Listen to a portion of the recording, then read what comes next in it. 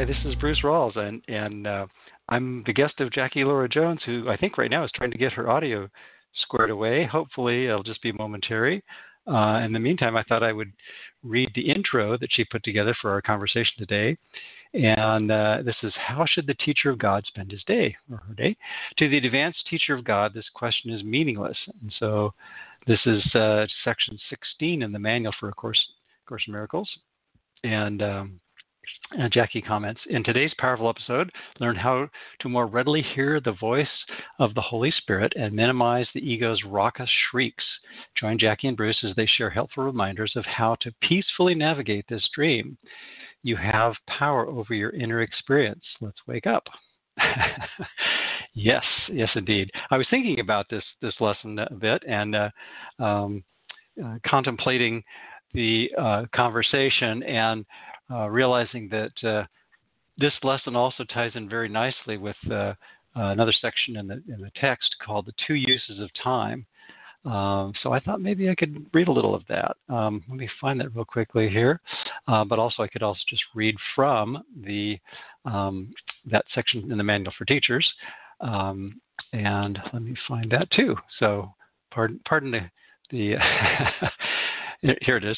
Okay, so this is, how should the teacher of God spend his day?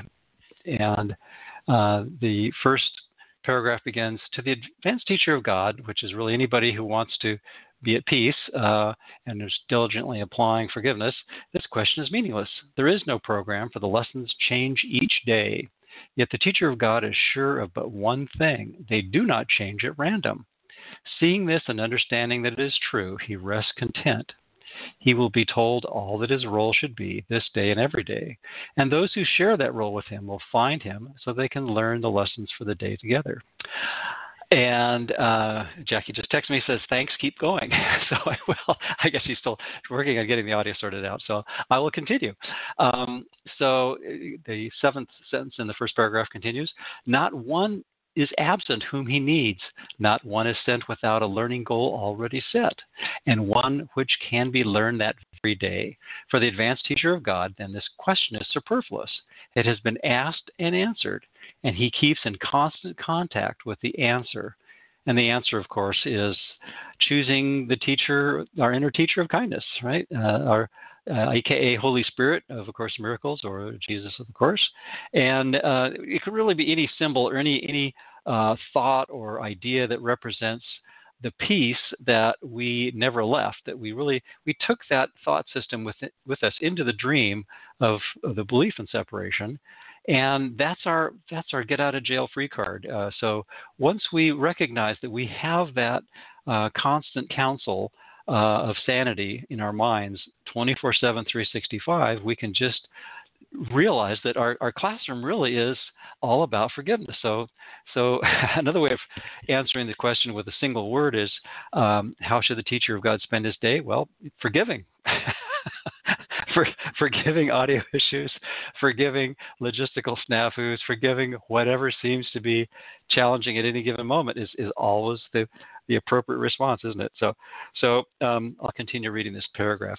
For the advanced teacher of God, which is, again, everyone, because we're all wanting to return home, and at some point we'll all be dedicated and committed enough to wanting the peace over the ego's raucous shrieks and insane cravings for crazy dream stuff, that we will then be able to return home by using forgiveness. And to finish off this paragraph, it has been asked and answered, and he keeps in constant contact with the answer. That answer, of course, is that inner guidance. He is set and sees the road on which he walks stretch surely and smoothly before him. So are you there, Jackie? Thank you so much, and that was beautifully said. Oh, good. Well, I just figured if I'm logged in and it looks like everything's fine on my end, maybe it was something that you had to sort out on that end. So I just thought I'll just dive right in. And I'm so glad. See, you're such a pro. And, well. I figured this is what we're going to talk about anyway, so why not just dive right in? So exactly. So anyway, thank you as always for having me on your show, and I thought you picked a great topic, because it really I think is one that is very practical, and it always boils down to some form of forgiveness, doesn't it?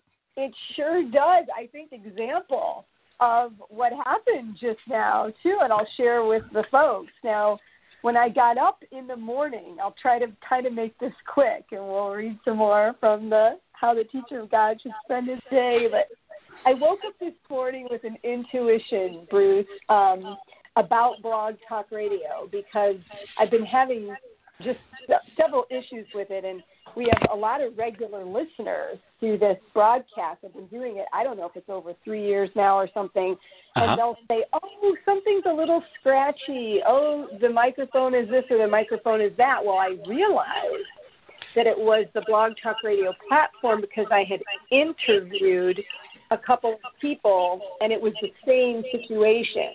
And so I realized that the platform was the thing. To make a long story short, as I was getting up this morning, like how should the teacher of God spend his day, I gave everything over to the Holy Spirit, which means I'm going to use everything for forgiveness, that comes up during the day. Yep. And so I was sitting here at about 3:15, and in my mind, I thought, you know what? Something is going to go on with this show. I'm like, I think something's going to happen. And I'm like, I'm just going to have to go with the flow. And so I called Mark in, and we did everything we thought that we needed to do. And then lo and behold, I could hear you, but you couldn't hear me. And I just started laughing. I turned to Mark, and the ego ensnared me for a minute. I turned to Mark. I said, this is it. This is it. For this platform, why don't I listen to my intuition? And then right then and there to share with the folks, because I started my day off as I do, you just know that everything that comes up during the day can be used for forgiveness. Mm-hmm. It switched, and I said, oh my gosh, I just am upset about a non-existent show in a non-existent world, and I've given it such a reality that it triggered me. So I just wanted to let people know that this is kind of the practice is everything and anything, and it can be something like this. And here I was like, oh, Bruce is probably just going to be talking because he knows we're on. And you were just like a pro, and it ends up being a great just forgiveness opportunity for me to share how it's almost impossible to stay in the ego thought system. It gets easier and easier to switch over, and it happens so quickly in the mind that I'm like, oh my gosh, am I going to give my peace away to this? No, it should be used for the Holy Spirit's purpose. Okay, exactly. So that's it. That's my story. Oh, that's great. That's great. Well, it really is, a great example of, no matter what seems to be happening in our space-time world, that is exactly the classroom that we're to find peace more deeply and more quickly.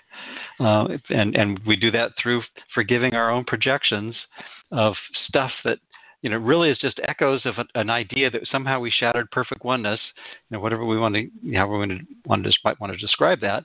And we feel at some unconscious level, mostly just horrible about that, but we haven't reconciled that yet. So completely. So we need to look at all the little, echoes and repercussions of that one crazy mad idea, the tiny mad idea, as of course puts it, and just as each little fragment of that nightmarish idea comes up for reconciliation and reassignment therapy, if you will, in our mind, we just have to kind of say, okay, here's a thought that looks on the surface to be pretty awful, but if I just can be with it for a moment and ask that inner kindness teacher, okay, what are we supposed to do with this?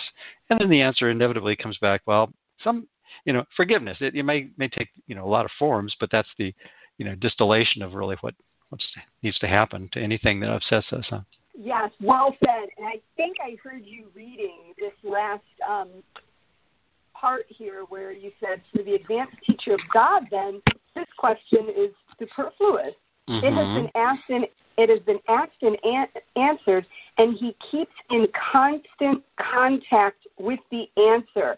Bruce, this is something I was going to hit on today, and everyone, to all of our friends and listeners out there, keeps in constant contact with the answer. The more I found that we're practicing this thought system, you are in that constant contact. It comes quicker.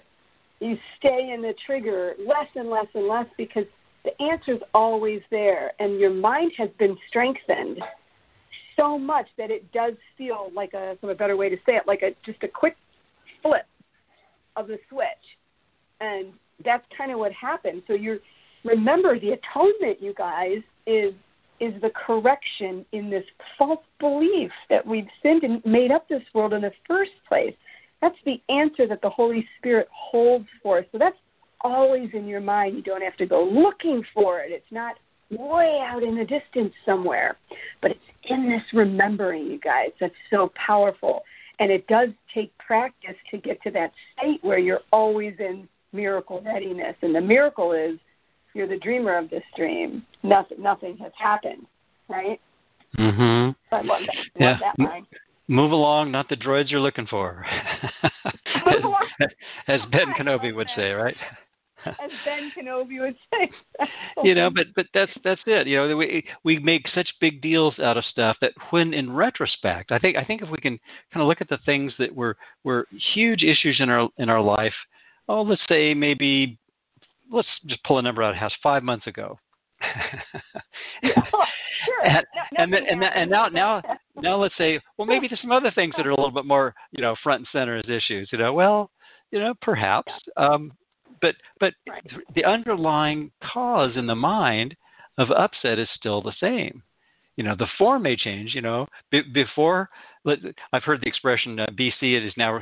It's not the 2,000 year time marker for or the way we measure time in the world is now. It's before COVID. It's the new BC.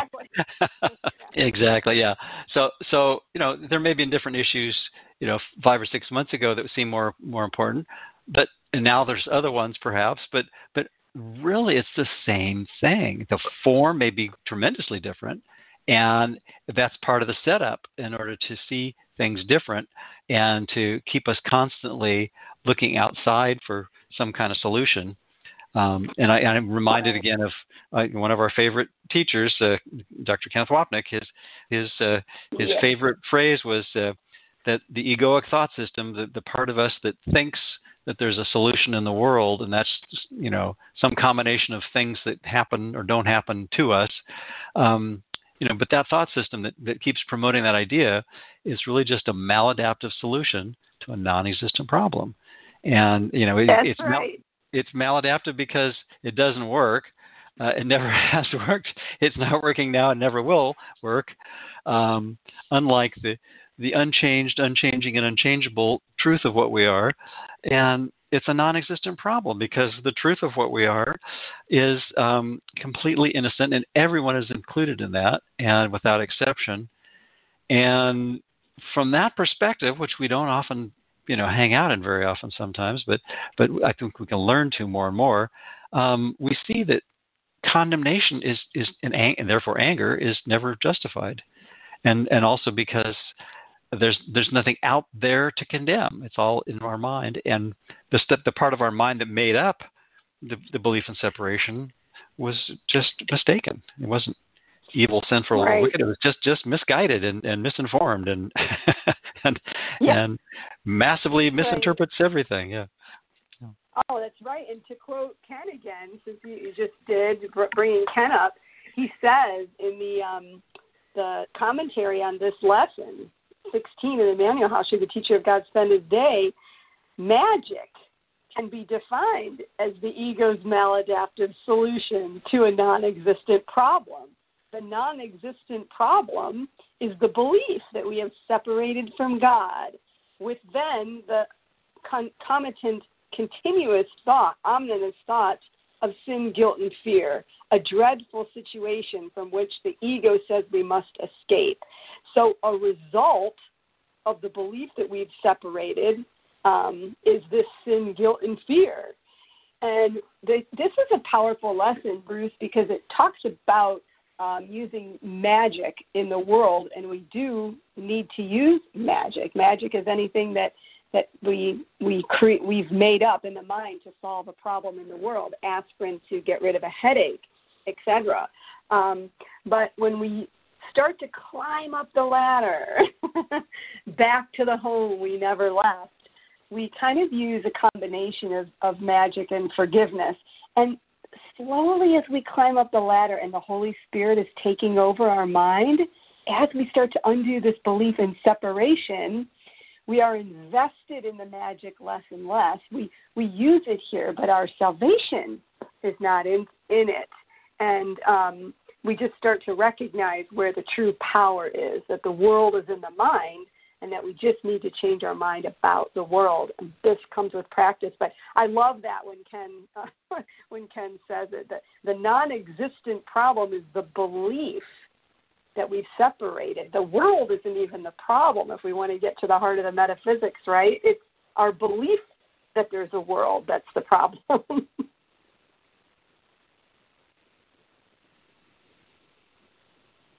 Bruce? Oh, here we go. I must have bumped my mute button. There we go. Yeah. Okay, yeah. Anyway, so it's the mistaken belief that we needed to make up a world in the first place, right? So.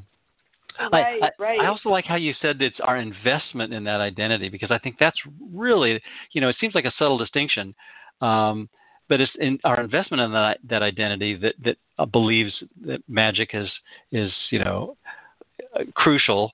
And on the level of form, it may be. I mean, if we stop breathing, which is of course would certainly put oxygen in the category of magic, because anything involving space and time is magical. Then the Course isn't suggesting stop breathing or stop eating food or drinking water or paying bills or doing any number of things that are fairly practical on the level of form of the world. But it's the investment in those things as a mechanism for achieving some kind of peace, and it doesn't suggest we stop doing this at all. So we'll undoubtedly be using magic right up until the top of the ladder. But I think I like how Ken also says, farther up the ladder, at some point, we'll still be using magic all the time, but we will have less and less investment in the outcome, and we'll be able to be more at peace no matter what's happening. We'll be kind of in the center of the cyclone. Yeah.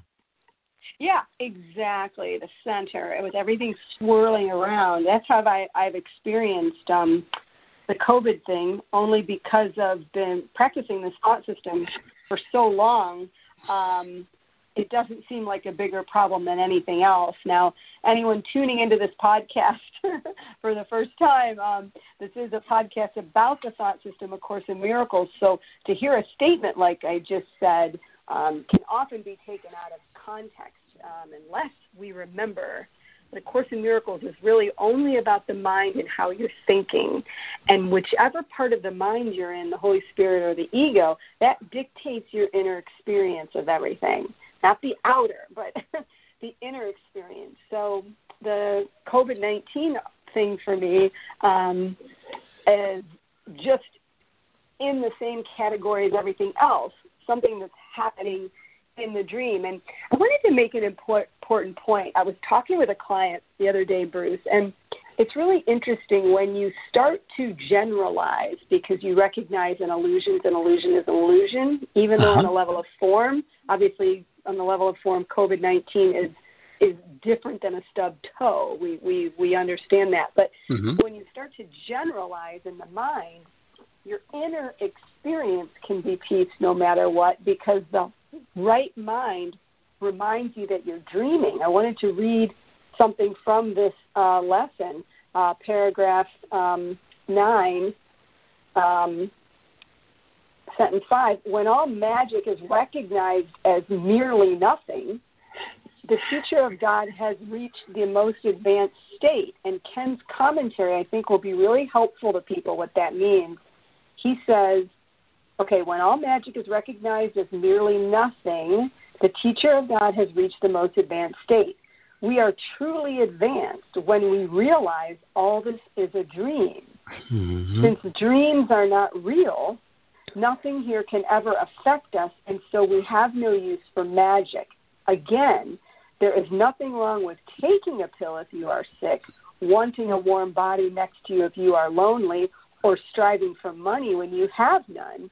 Yet none of these or any forms of magic will bring you the peace of God. Therefore, they are nothing, meaning we're doing all this within a pre-programmed dream state.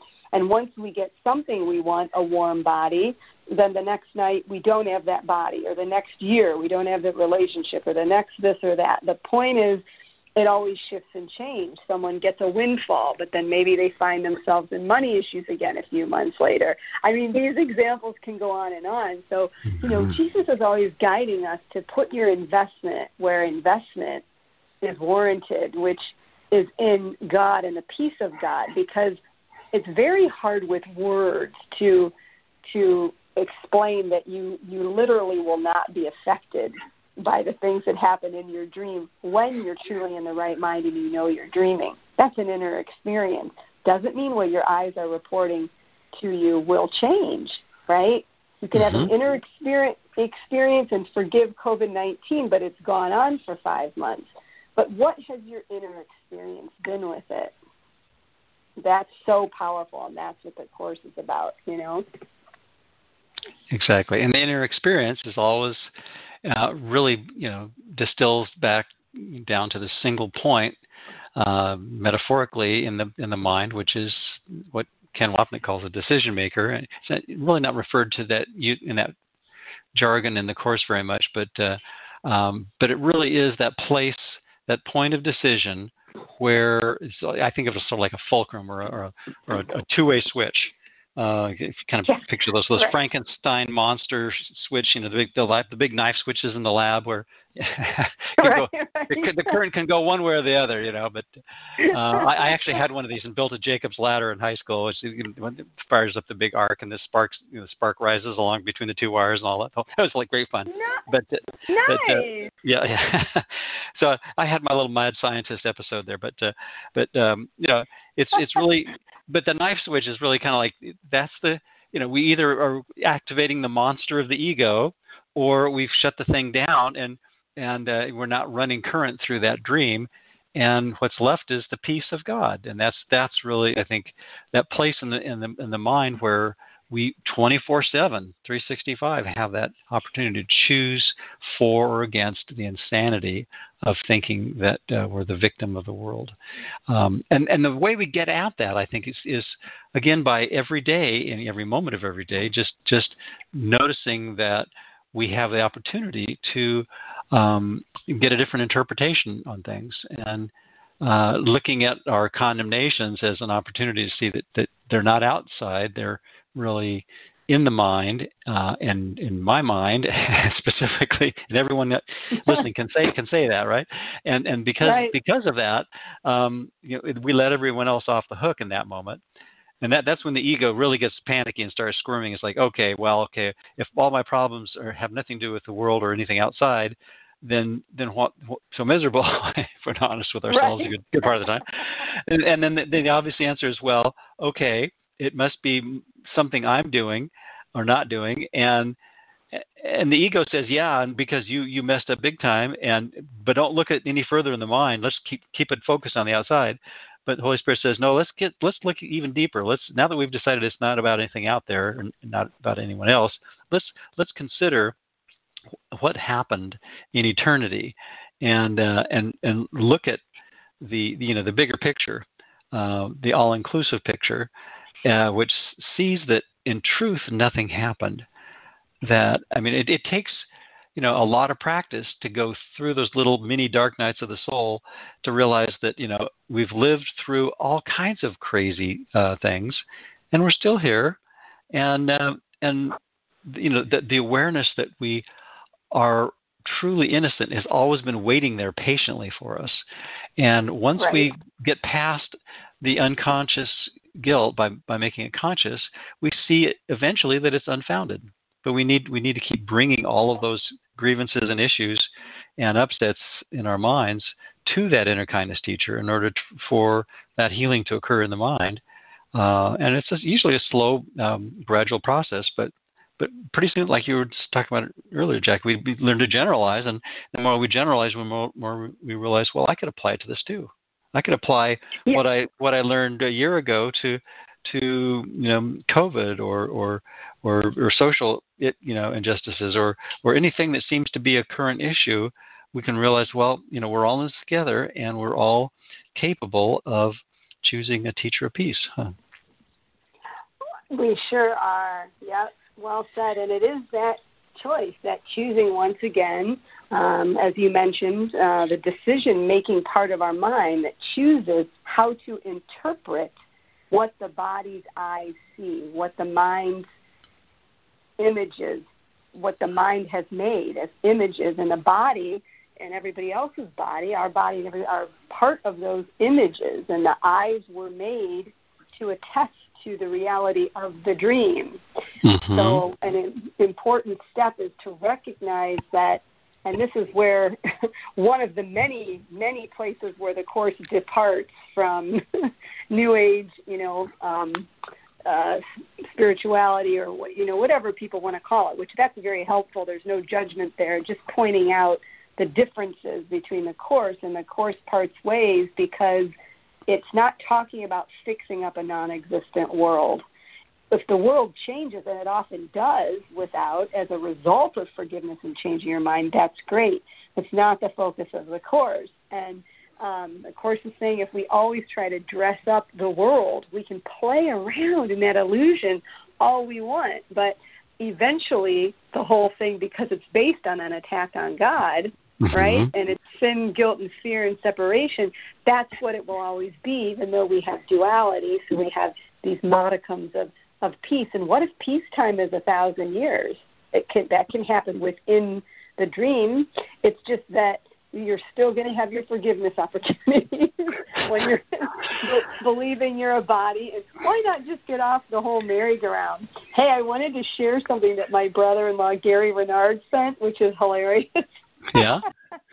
To me via email, It's just Gary, it's so funny, And so he sent, these two monkeys are talking, and one says, imagine that you are out on the ocean having a nice cruise, but your ship starts to sink, and you are surrounded by sharks. What do you do?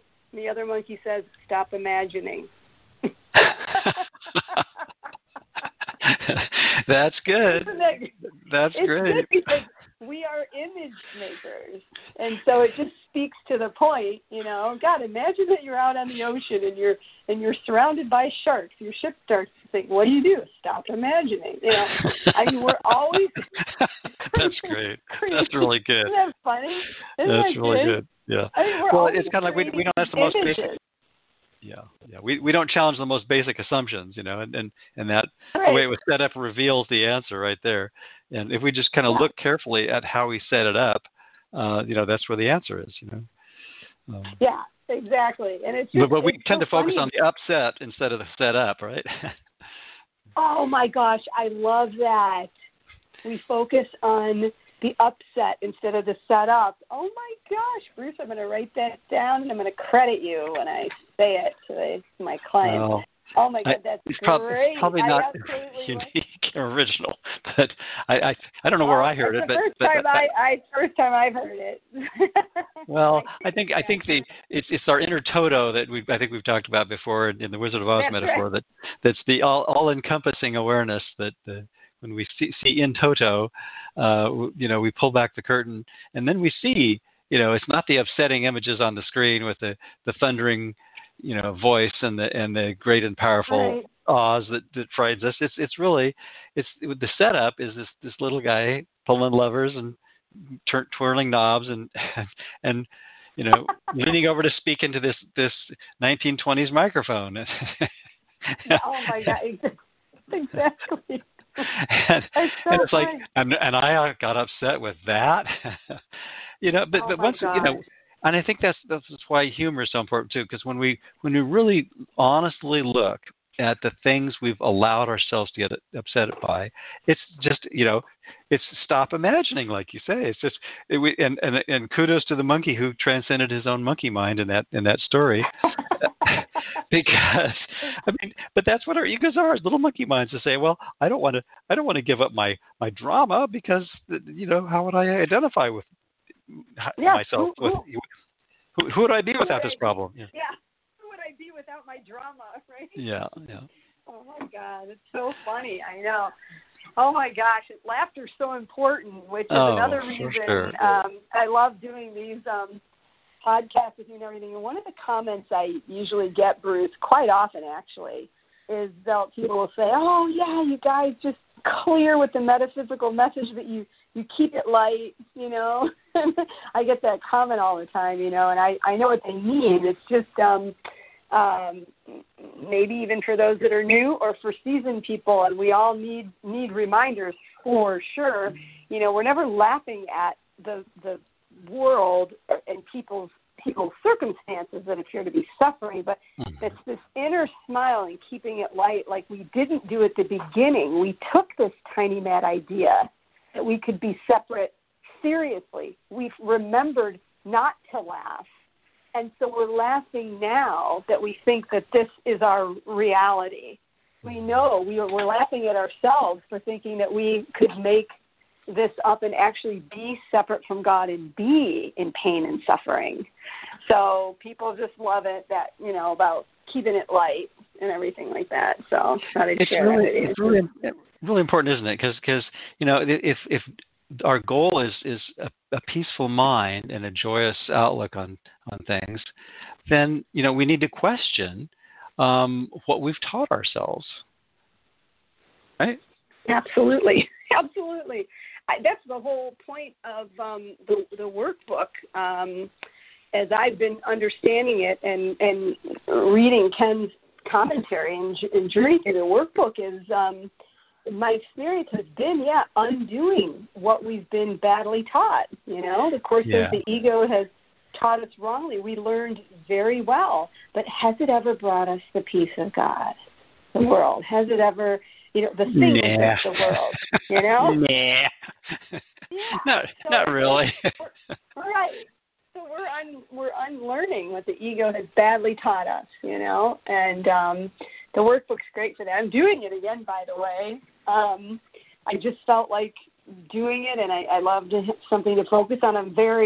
I just take my time. I think we're supposed, technically the calendar year, you're on 200 and something. I'm on like 120 or something, because I just do it at my own pace, but I love to do it. And that's another thing that this wonderful question in the manual for teachers rather addresses, by the way. It does address being confined to ritual, especially with something like the Course, and we want to be careful not to make a false idol out of the Course, or that's playing right into the ego's hands, And I always think of this when a client asked me the other day what lesson I was on, because I was helping her with another lesson, and I had said that, I'm doing the workbook too. So she said, what lesson are you on? She said, she goes, you don't keep up with the daily. And I said, oh, no. I said, I have nothing, there's no problem with people that can keep up with doing one a day every day. I said, I've never done it that way. I said, because I just don't do the 5 minutes, every 5 minutes, or I don't do I said, but this is a part of it. Remember, you don't want to be guilty for that. And as Ken always says, a good Course student is a bad Course student who forgives him or herself. Yeah, exactly. Yeah, I think the point. Oh, go ahead. Yeah. Oh, I was just going to say one more thing. I never look at it as I have to be at a certain place or whatever. The first time I ever did the workbook in 2004, I did it a year and 4 months. I just remember that. I just was doing it at my own thing, and so we want to make sure that we don't get into the addiction of ritual or not doing something right. The ego's tricky, isn't it?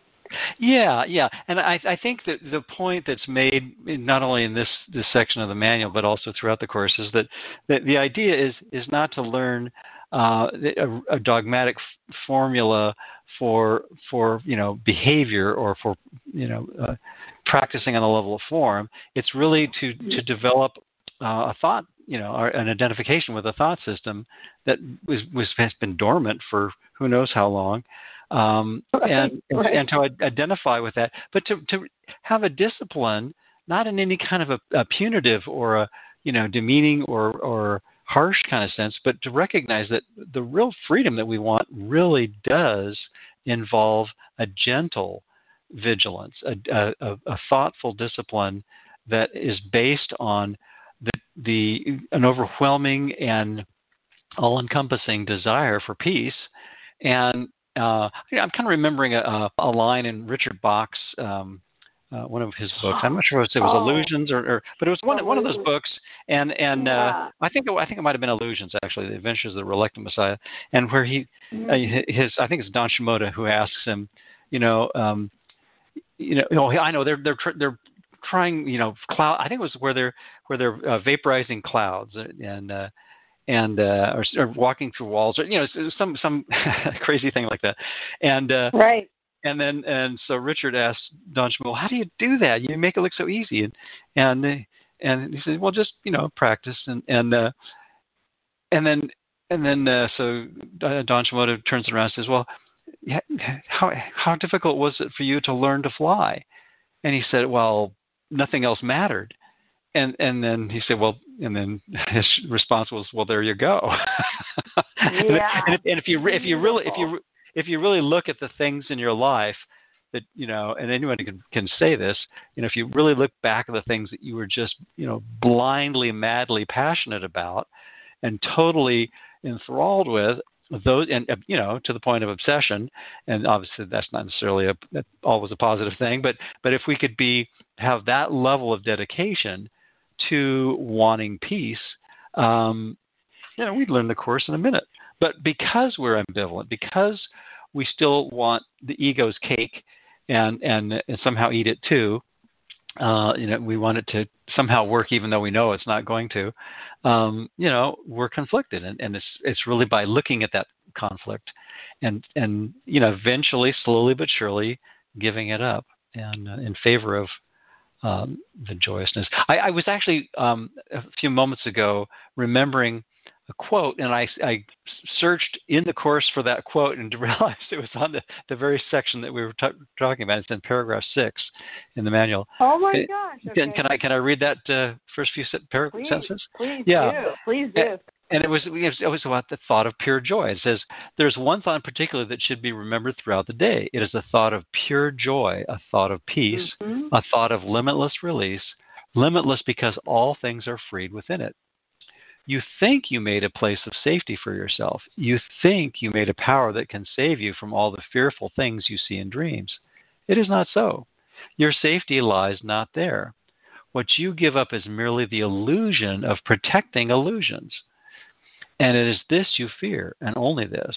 How foolish to be so afraid of nothing, nothing at all. Your defenses will not work, but you're not in danger. You have no need of them. Recognize this, and they will disappear.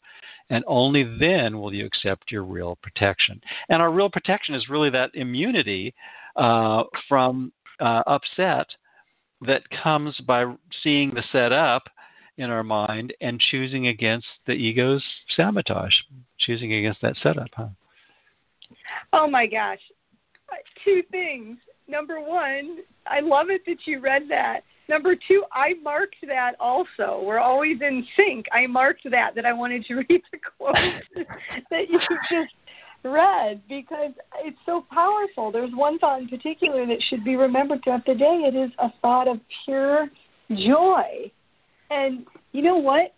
It's inner joy, no matter what's happening. And it's when you're in the Holy Spirit mind, that's what you feel because there are no projections of guilt onto anything, right? We don't feel that we're going to be attacked.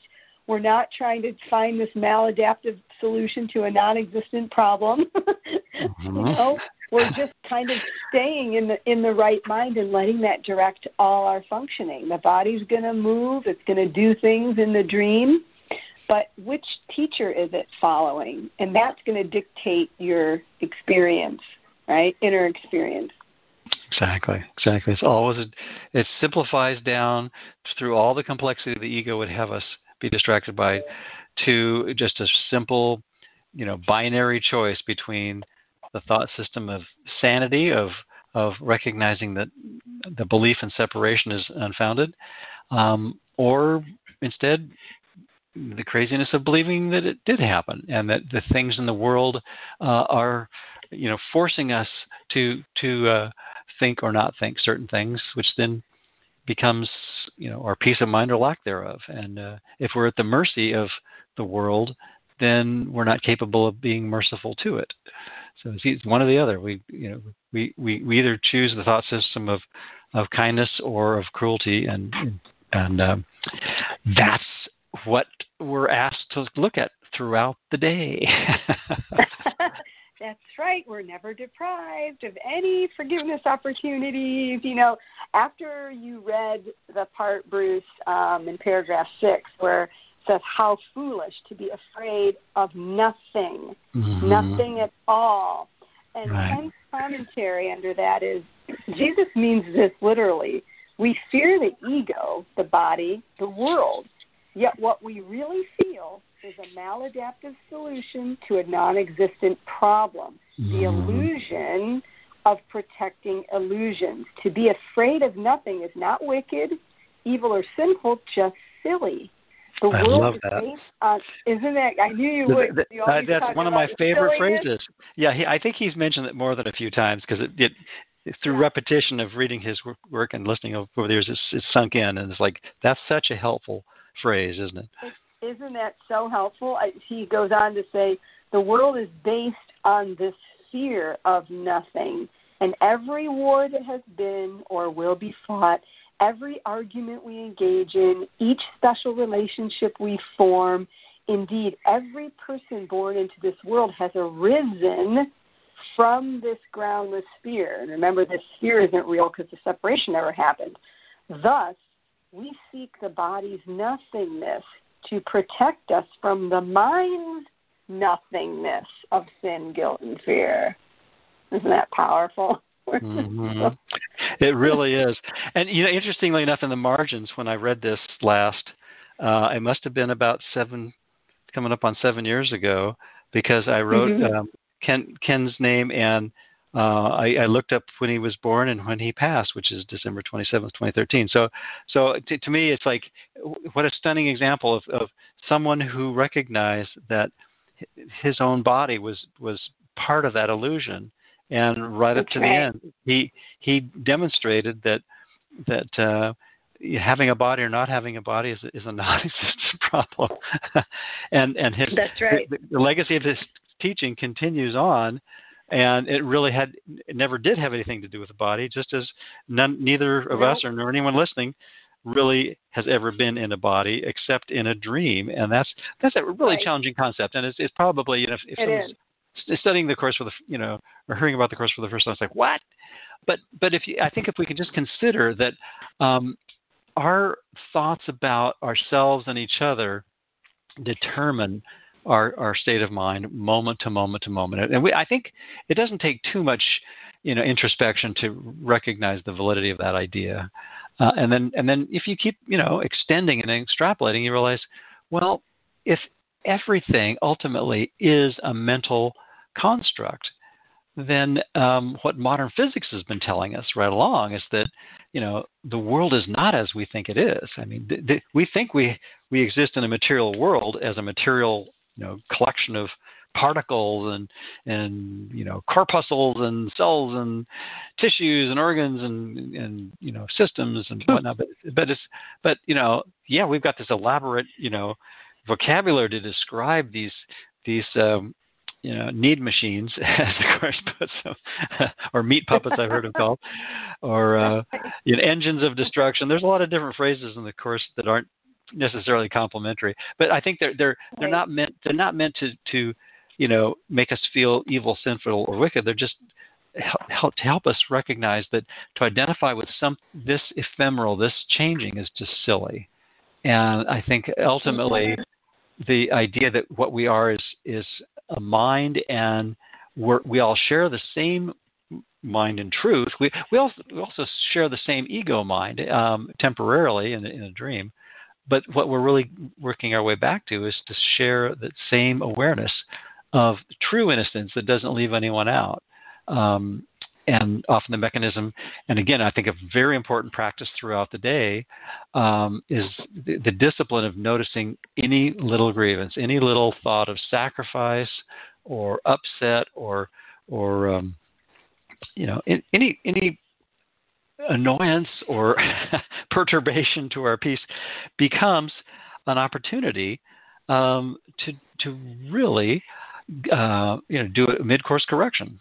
Just in the same way that a plane flying across the country, once you see you're 1 degree off course, you just vector back into where you get back on course and where the needles line up. If you're on an old analog system, or if once the digital readout says you're locked back on track, then and we think we might be horribly off course in the world. And I think that's the terror of the ego, thinking that there's no way out. But yet throughout the day, there's always at every moment an opportunity to return to that peaceful thought by asking that part of our mind for that help that's always there, always available. Right? Absolutely. So well said. And it reminds me of something that, again, comes up an awful lot, and I guess I say this an awful lot. Oh, this comes up, but I see a lot of clients and do a lot of shows and stuff like that, and get a lot of emails. So I know when 1 or 2 or 3 or 4 people are questioning something, everyone's questioning. It's helpful to everyone to be all have the same question. So I try to share them. And something that comes up a lot is it feels unkind to think of the world as an illusion. And what I was explaining was that that's an ego. You're in the ego mind, right? When you're thinking it seems unkind. So remember that, everyone listening, this is a course in how you're thinking, and you've made these images that you see. So when you're recognizing the miracle, which is you're the dreamer, when you know that this world is an illusion and it doesn't have an effect on you, it's not out of coming from the right mind. It's not because of denial or insensitivity. It's because your mind is now recognizing where the images are coming from you. See? Does everyone get that? I think it's such a common question, and from the perspective of the body, we do, you just called it an illusion. Well, it's not a metaphysical sweep of the hand. Oh, it's just an illusion. It doesn't matter. No, that's not what the Course is talking about. When you're in the right mind, you recognize it's an illusion because that part of your mind reminds you where the images you're seeing, where the world is coming from. Mm-hmm. So it's not at all that you're insensitive to people or that you're in denial. And Jesus always talks about the proper use of denial is denying the denial of truth. The ego has already denied truth. So we deny the ego's thought system while we're here in favor of the Holy Spirit's thought system. And I felt compelled to kind of put that out there if I remembered it today, which it kind of, whatever you said, triggered it. But I think that's really important because it isn't unhealthy to remember in your mind that this world is an illusion. Right. When we're in the right mind, we remember that because we know these are just images. It has nothing to do with denial or insensitivity. Okay? Exactly. Yeah, and along those lines, I think one of the things that, and Ken emphasized this, I think, more and more in the last few years of his teachings, on the level of form, that the importance of kindness and how kindness really is something that transcends the behavior, and oftentimes, ironically, when we truly see that what happens or doesn't happen in the world can't possibly damage or harm or contaminate the innocence that we all are and have and share, that then gives us the greater freedom and flexibility, and the more we align with that idea, the more we are guided to say the things that are the kind things and that help put people's minds at ease when, for example, like attending a funeral, for example, or right. Learning about someone's medical condition that sounds very serious. That just came up the other day for me. Things like that. It doesn't mean that we say, oh well, gee, that's an illusion, not to worry. It just means that now we're able to respond in a way that's truly compassionate, and lets you know that been there with you, and even though the form may be different, we can understand what someone might be going through because we know from personal experience how challenging the ego can be in terms of its stranglehold on the thoughts that we entertain. But I think the more we practice it, the more we realize we can kind of do chew gum and walk. We can be kind while remembering that anything involving space and time and specific persons and things is ultimately a misunderstanding or illusory. It's not that the data is wrong or evil, sinful, or wicked, as again that quote is. It's just silly to think that that's our real identity. Yeah. Yeah. Yeah. And you're right. It's well said, these points, because when you're in your right mind, you're right-minded, the Holy Spirit mind, you'll automatically, it will dictate your functioning. You won't even have to decide what to say to person A versus person B versus person C. Mm-hmm. I have clients that are course clients, and I speak the way they understand it. They want to talk about the course and deal with things through that.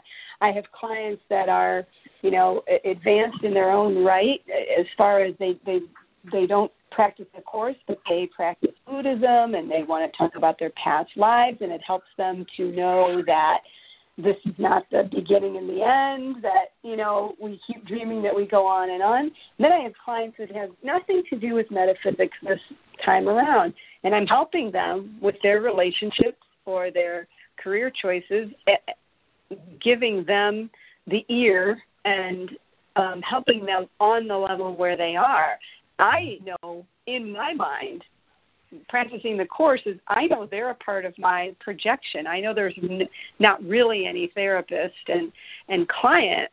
So the point about when you're in your right mind, like you were saying about the funeral and everything, there would be no reason to tell someone that a funeral isn't real, or that would only be coming from the ego. Mm-hmm. Your right mind would give that person a hug. You say you're sorry for their loss. Maybe you're sitting silently with them. Maybe you're going to their house afterwards for the body's doing normal things, That's the mm-hmm. beauty and the simplicity of being in the right mind.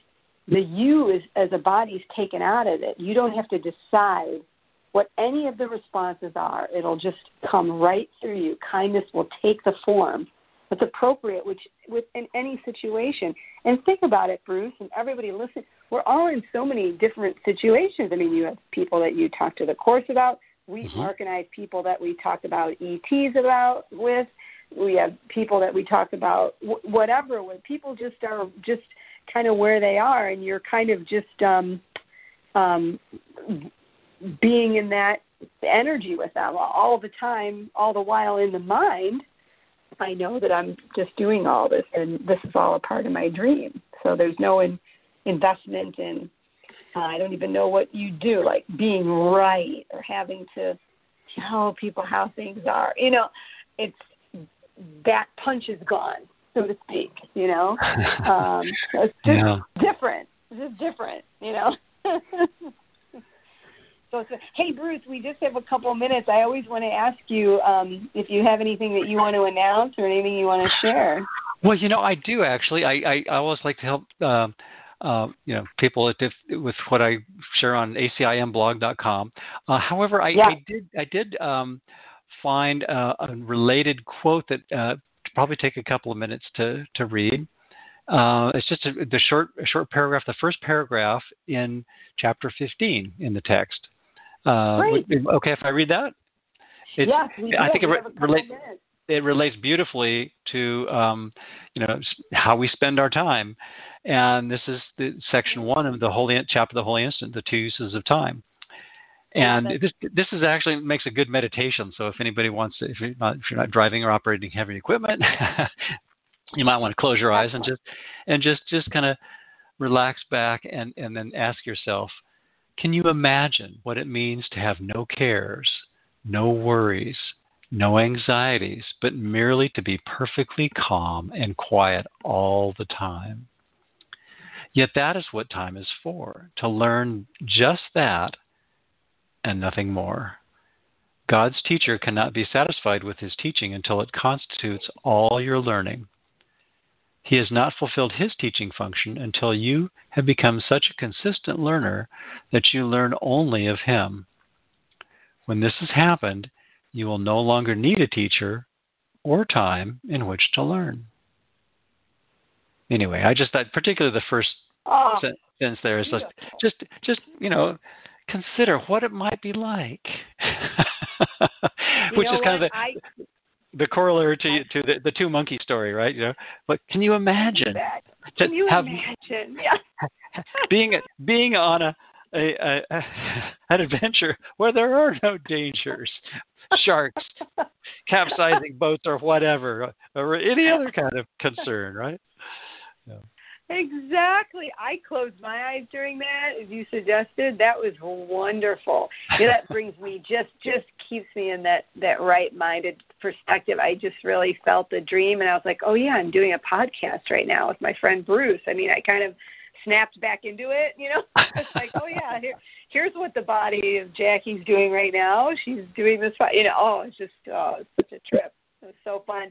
Well, oh my gosh, this has just been great, and thank you, my friend, for likewise. Up at the beginning, taking over that. This is what happens, folks. This is live in real time. Yeah. So, but I totally appreciate it. And as Bruce mentioned, if you guys go to acimblog.com, obviously, he has a wealth of information. He does great interviews himself, conversations with a ton of great people. So, Bruce, I'm going to call you at some point just off the air. I just wanted to ask you a few things, and we can chat. And I'm not sure about changing this format. I'll announce that to everybody, too. I'm going to decide about Blog Talk Radio. So it's one of those things that I may change the platform. So we'll see. You guys got to stay tuned. Make sure you subscribe. You can go to jackie.news and subscribe to my email list. I also have monthly online classes for subscribers, and we just go deep into the teachings, Q&A, chat, questions, and lecture. It's real fun. So that information's all at jackie.news. And Bruce, so fun. Always the greatest. Likewise. Thank you so much. You're so welcome. I'm going to talk to you soon, Bruce. Okie dokie. Be well, everyone. Blessings. Likewise.